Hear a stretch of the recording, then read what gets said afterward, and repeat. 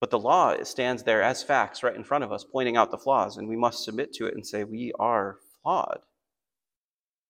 So there's the problem. What's the solution?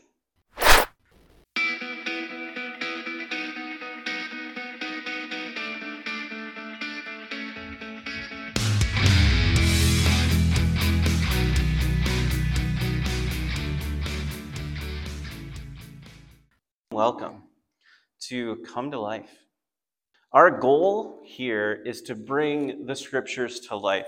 That's exactly how we got our name. We started with a Bible study, and those who attended that Bible study, some had said that the scriptures were coming to life like they had never experienced before, and that's how we got our name, and that's what we hope to do each and every week, is bring the scriptures to life.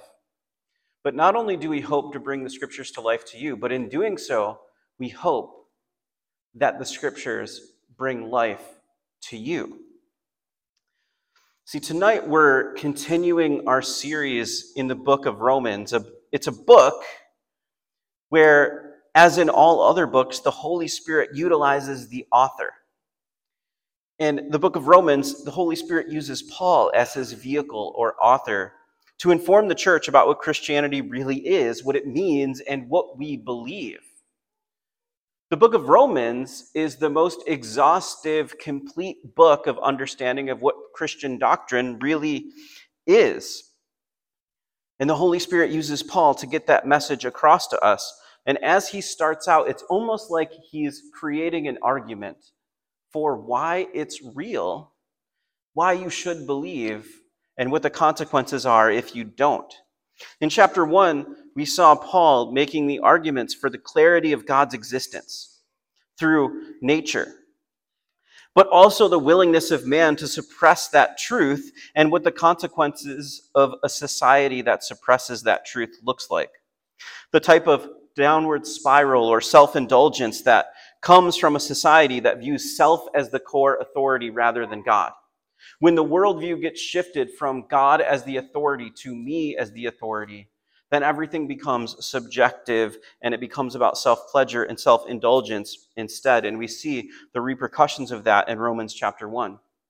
In Romans chapter 2, what we see is the moral argument for the existence of God that Paul puts out there. And he points out that we all have morality. We all see objective morality pretty clearly. It's in all of us. Each and every single one of us makes moral judgments about the people around us. We blame people for things that we know are wrong. We hold grudges against people for things they do wrong to us. So we make moral judgments. We know the difference between right and wrong. And we make moral judgments about the world that, however, we ourselves don't always live up to. We have been the brunt of someone else's grudge. We have failed to live up to our own standards of judgment. And Paul points that out, and he brings us to this point where we get this clarity of understanding of, if we don't even live up to our own standards, how on earth do we expect to live up to God's? And the argument continues in chapter 3. What we will see is how the Holy Spirit uses Paul to foresee objections to God, or objections to this objective morality or God's judgment. What we'll see is truth that we don't like, but also resolution to the problem and the heart of the message of the gospel. So today, we'll look at those questions. The questions that the scoffers ask, the doubters, or the people who are always looking for a loophole in God's judgment. And they'll always come up with, but what about this? And that's the title of the message today, but what about? And Paul answers those questions, all of those questions that people have about God. And as they try to avoid judgment and search for the loophole, as they're looking to judge themselves according to their standard, or have God judge them by the way they want God to judge them, rather than seeing God as the moral authority. And so they ask these questions, but what about? So they're always trying to outsmart the gospel, or trying to avoid the good news. Why would anybody want to avoid the good news? Because it means that you're morally responsible. And so that's what we're going to look at in chapter 3. So as chapter 3 opens up, Paul states this: what advantage then has a Jew, or what is the profit of circumcision? He starts that way because in the last chapter it ends with him pointing out that circumcision is a sign of the covenant, And the physical is what the Jews seem to grasp a hold of, but they miss the spiritual aspect of it. Because circumcision is literally a cutting away of the flesh, denying the flesh to serve God. Yet they thought because it was done, they were chosen. They didn't realize the spiritual sign of what it means to actually deny the flesh and follow the law of God. So what's the point? And the Jew looks at what Paul says, and he might say to himself, what is the point then of even being someone under the law? I'm living a stricter life than my neighbors and a godlier life than the world. Why on earth would I do this if it's still going to end up in judgment? So Paul states in verse 2, as he's pointing out the benefits of being a Jew, says, much in every way, of course there's a benefit. What advantage has there been for being a Jew? What is the profit of circumcision? Much in every way, chiefly because of them were committed the oracles of God. What he's pointing out is, hey, this entire people, this nation of Israel, yes, you were given this physical sign, but you were also given this beautiful duty to protect and hold on to the word of God and proclaim it to the nations. It's preserved because of you. You got to experience the relationship with God before the rest of the world because you were there to preserve his word, to preserve the law. There's a lot of benefits that come with that. One, they actually get access to the knowledge of God and who he is. Secondly, they also had some military benefits. They had some actual help in wars and in fights. Whenever they were following God's word, they received help from God because they were the ones who were protect God's revelation to the world. You got to preserve the written word of God. You had access to him before the Gentiles. You got to understand the one creator, the unmoved mover, the God of all creation, the one who stands outside of time. You knew him. You knew of him before the rest of the world. It says in verse 3, for what if some did not believe? Will their unbelief make the faithfulness of God without effect? Certainly not. Indeed, let God be true, but every man a liar, as it is written, that you may be justified in your words and may overcome when you are judged. What is Paul saying? He's dealing with the arguments that people might have about God. And so he's saying, basically what's happening here is someone is saying, well, some of the Jews didn't believe in God, so why should I? And the truth is, denying truth doesn't change what is true. Not believing that he exists isn't going to prevent you from judgment. Stop suppressing the truth because you will still face God on Judgment Day. Denying truth doesn't change what is true. We live in a society that is trying to do that at every turn. We're trying to change the definition of words. We're trying to change what culture is and what things actually mean. We're living in a world where people say your truth and my truth can be different, even if our truths contradict. That doesn't make any sense. We live in a world where people think there is no objective truth, but only subjective truth, only the way that I see it because I want to live according to my way, but that can't be true. If anyone says there is no objective truth, ask them this question: is that true? Because they have to give an objective answer. Truth has to be objective. It's a self-defeating ideal, and denying truth doesn't change what is true. In verse 5, he says, if unrighteousness demonstrates the righteousness of God, what shall we say? Is God unjust who inflicts wrath? I speak as a man, Paul writes in parenthesis. Certainly not, for then how will God judge the world? What's happening here is he's trying to come up with the arguments that people would have for trying to deny God. What he's pointed out thus far is the continual failure of us to follow God's law and failure to measure up to it, and also how God is a just God and he will judge wickedness. And so the argument that Paul is bringing out here is he's saying, some will say, because if my sin gives God the opportunity to judge righteously, then my sin glorifies God. So isn't my sin in effect holy because it gives God glory? And Paul says, no. Because if that's the case, how can God judge the world? These are the basic principles of this. You can't try to blame God because he's judging sin. You can't say that my sin shows God's glory.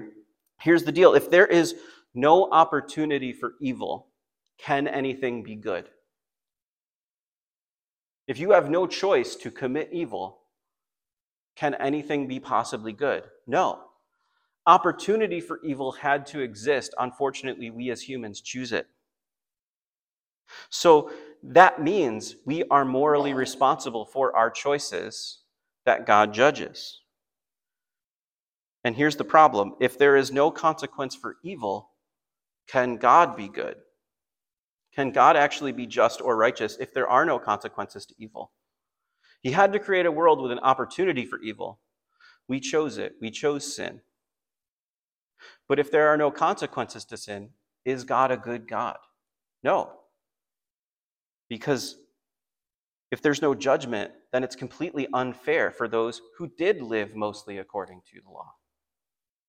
We all know that to be true. We can think of examples. I'll give you one. Stalin. Do you think Stalin doesn't deserve to be judged?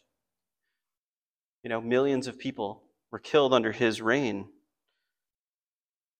Mao Zedong, Hitler. We know that there's objective morality and that there must be a consequence for evil. If there is not, God can't be good. And there must be opportunity for evil or nothing can be good. Verse 7, for if the truth of God has increased through my lie to his glory, why am I also still judged as a sinner? And why not say, let us do evil that good may come, as we are slanderously reported, as some affirm that we say, their condemnation is just. What Paul is pointing out is there have been circulating at this time when he's writing this letter, straw man arguments or slanderous things said about Paul. Because Paul is concerned with the grace of God, people have made up these arguments that, well, since God offers grace, you might as well just do evil so that God's grace is even more abundant. And Paul never said that. And to him, when he writes this down and he says, those who are saying those slanderous things, their condemnation is just. God will condemn those who think that way. The point is, straw man arguments exist to avoid the reality of good theology. Straw man arguments exist to avoid the responsibility for sin and to blame God. So it basically comes down to, well, if God is so good and God is so loving, then I might as well be as bad as possible so that his love is greater. And that's just silly. God even says himself throughout Scripture that he prefers obedience to sacrifice. But when we put ourselves in the judgment chair, when we do what Eve did in the garden and we take the fruit and we say we want to be gods of our own lives, then we want to make the moral judgments and we want to tell God how to judge us. And Paul is making the point that we don't get to do that.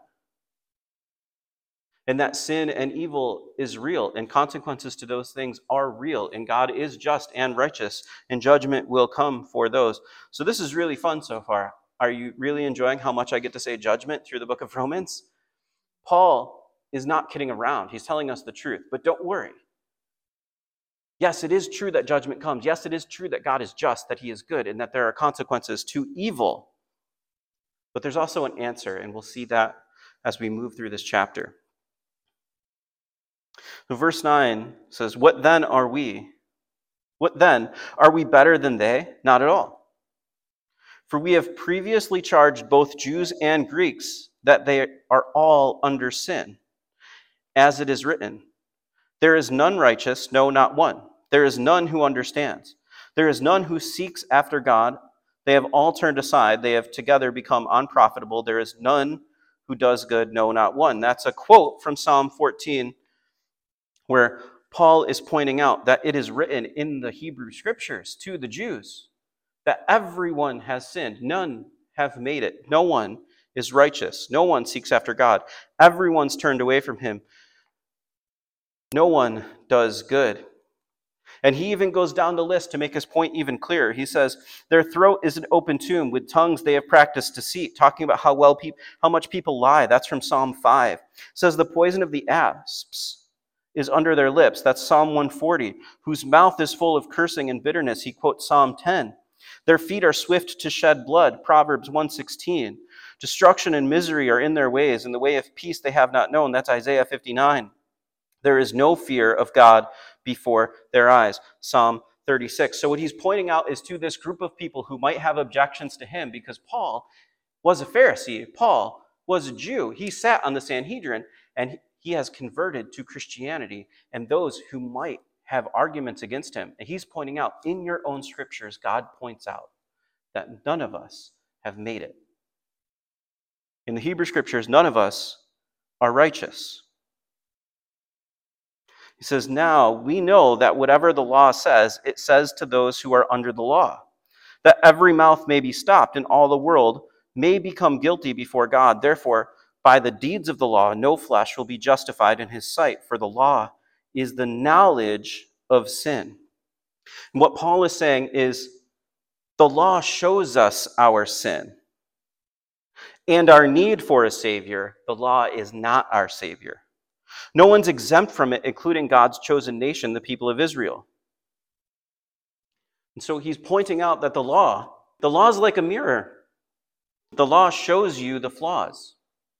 When you look in the mirror after you wake up from a long night, sleeping, you have bedhead, you might need to put on makeup. You might have to comb your hair. You might need to brush your teeth. Some things are looking out of place. You might need to shave, because you've gotten a little unkempt. But in order to fix yourself up, you don't rub your hair against the mirror or your face against the mirror, because it doesn't do you any good. The mirror just shows you the flaws. It doesn't have the tools to fix it. That's what the law is. The law of God is the thing that shows you the flaws. It shows you that you need a Savior. It shows you that you don't measure up to God's glory. But you can't rub your face in the Torah and expect it to fix you.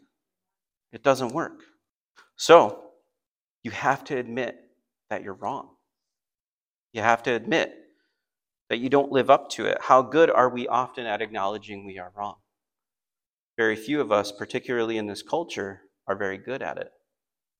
In fact, in this culture of my truth and your truth, we assume that we are always right because our truth is subjective. And so, if you come at me with facts that don't measure up to the truth I want to subscribe to, then it actually feels like a personal attack, because you see truth as an emotional response, not as a logical thing, not as a factually based thing. But the law stands there as facts right in front of us, pointing out the flaws, and we must submit to it and say, we are flawed. So there's the problem. What's the solution? Well, Paul writes in verse 21, but now the righteousness of God apart from the law is revealed, being witnessed by the law and the prophets. What he's saying is there is righteousness that can be had apart from following every detail of the law. It's found in the scriptures. It's found in prophecy. It's pointed out. Jesus fulfilled them. In our own Bible study, in our own Uncaged Bible study, we've gone through several already. Genesis 3, that there would be someone who crushes the head of the serpent, but in doing so, his heel would be crushed. That sounds like the cross. In Genesis 22, we see Abraham being told to sacrifice Isaac as he heads up to the peak of Mount Moriah, and God stops him from sacrificing his son and provides a ram. Not the lamb that Abraham promised Isaac would be. And so Abraham names that place, God will provide. Turns out the peak of Mount Moriah also happens to be given another name in Scripture called Golgotha, or we might know it better as Calvary. It is the place where God provided a lamb thousands of years later for the sin of mankind, Jesus.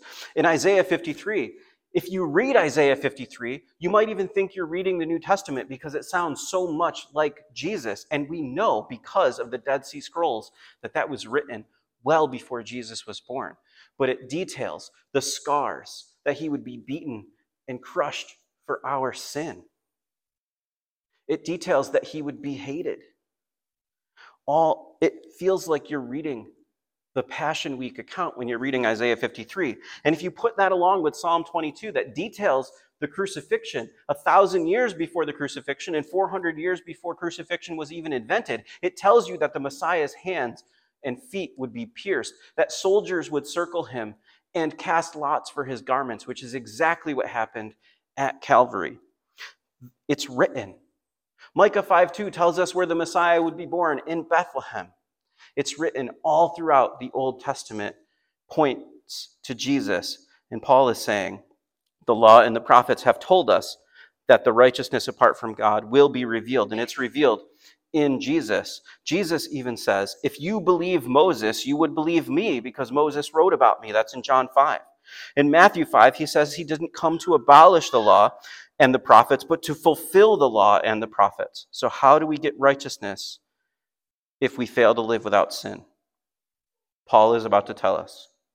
Even the righteousness of God through faith in Christ Jesus to all, and on all who believe, for there is no difference, for all have sinned and fallen short of the glory of God. There it is. All. Everyone fallen short. All, in order to be justified, need Christ. While we might even be a decent person, even a really good person by society's standards, we are not judged by the standard of man, but in comparison to the glory of God. And when we stand in the throne room of God, there is no doubt how far apart we are from the righteousness of God. And that standard of judgment is something we all fail to live up to. But, verse 24, being justified freely by his grace through the redemption that is in Christ Jesus, whom God set forth as a propitiation by his blood through faith to demonstrate his righteousness, because in his forbearance God had passed over the sins that were previously committed. That's the answer. And there's 3 key words I'm going to highlight for you. 1, in that sentence, justification. Justification is a legal term. It's a declaration. It's what leads to salvation. When you are justified, you are saved. It is one of the steps of salvation. Being justified means God has declared you righteous. How can he declare you righteous if you haven't lived up to the glory of God? Through Jesus. That's justification. Justification is the first step in salvation. If you've been justified, you are saved. But if you are saved, you will receive the Holy Spirit. If you receive the Holy Spirit, he will sanctify you through the rest of your life and draw you closer and closer to God and further away from the world. And at the end, at the resurrection, when we see God at the end, we'll be glorified in our glorified bodies and salvation will be complete. But you are saved if you are justified because God has declared you righteous. How does he declare you righteous? Through redemption. Redemption means you are restored to proper ownership. In the Old Testament, there were rules. We see it in the book of Ruth, clearly. But there were Old Testament rules where if land had to be sold or if a husband died and a widow was left with land, that land would have to stay in the family. It would be considered redeemed if one of the grooms, the dead husband's brothers, would marry the widow, because then it would be restored to the family, restored to proper ownership. If you are redeemed, you are restored into the proper ownership through your relationship with God. You become part of his family, adopted into his family, restored to proper order. And the last word, maybe the most important, one that we don't hear often, propitiation. In other translations, you might see it as appeasement or atonement, but what is this word? Well, in Greek, it's hilasterion. It's used 20 times in the Septuagint, which is the Greek version of the Old Testament. It refers to a piece of furniture found in the tabernacle in the temple. The covering, the lid of the Ark of the Covenant, called the mercy seat. See, the mercy seat was this place where once a year the high priest was able to go and sprinkle blood on the mercy seat. And when he did, the sins of the nation were forgiven. It's the place where the people of God were able to meet God for the redemption, for the forgiveness of their sins. The propitiation is the mercy seat. The propitiation of sins is Jesus. The hilasterion, the mercy seat, is Jesus, the place where we go to meet God, to have our sins wiped away. That's what that word means. So the answer to the problem of sin is Jesus. The sacrifice on the cross satisfies the wrath of God and the judgment for sin. It's God's grace at work. Verse 26, to demonstrate at the present time his righteousness, that he might be just and the justifier of the one who has faith in Jesus. Faith in Jesus is required, not just knowledge of, but faith in. You can't just state that you believe that a chair will hold your weight. You put your faith in it when you sit on it. You can't just have knowledge of Jesus. You have to put your faith in him. You have to put your life in his hands. You have to have him bear the weight of your sin, not just know about the cross. Where is boasting then? Is it excluded by what the law of works? No, but by the law of faith. Therefore, we conclude that a man is justified by faith apart from the deeds of the law, or he is the God of the Jews only. Is he not also the God of the Gentiles? Yes, of the Gentiles also. Since there is one God who will justify the circumcised by faith and the uncircumcised through faith, do we then make void the law through faith? Certainly not. On the contrary, we establish the law. God is the God of all. That means the gospel is meant for all, Jew and Gentile. And the law is established through God's grace because the law shows us that we need the Savior. And through the Savior, the law is uplifted because we need the Savior. So, to all the what about questions, the answer is clear. Romans 3, there is only one answer, Jesus. Otherwise, we stand before the law of God without his mercy covering the law. There's a story in 1 Samuel 6 I want to share with you really quick. I'm not going to go through it. I'm just going to explain it because we don't have time. But in 1 Samuel 6, there's something that happened. Samuel the prophet has just taken over as the judge of Israel before their time of the kings. However, before Samuel became the judge in Israel, the Ark of the Covenant was taken away by the Philistines. While the Ark was away, the Philistines kept putting it in different temples throughout their land because every time the Ark visited a city, the people would get infested with rats and tumors. And so they would basically say, well, it looks like the God of Israel is stronger than the God of this city, so let's move it to a different city. Turns out the God of Israel is stronger than the God of every city because there is only one God, and his name is Yahweh. And the Philistines decided, we can't deal with this thing. We need to bring it back to the people of Israel. So they come up with a plan, they hook it up to 2 cows, and they send it off to Israel. And the cows march with the ark to the land of Israel. And it comes to a town. And a bunch of people see that the Ark of the Covenant is back in the land of Israel, and they rejoice. And a few people, about 70, go and they look out of excitement of the ark, and they take the mercy seat off. And when they do so, 70 people get wiped out, and they die. That's a weird story. It's an odd story that doesn't make much sense until you see it in this light, until you see the truth here. Because even though these people were excited that God's presence in their eyes was back in the land of Israel, that the Ark of the Covenant was back, well, the Ark of the Covenant holds within it the 10 Commandments, holds within it the basis of the law of God, the 10 Commandments, the tablets actually there. And when these 70 people looked inside the Ark of the Covenant and removed the mercy seat, they died. Why? Because they stood before the law without it being covered by God's mercy.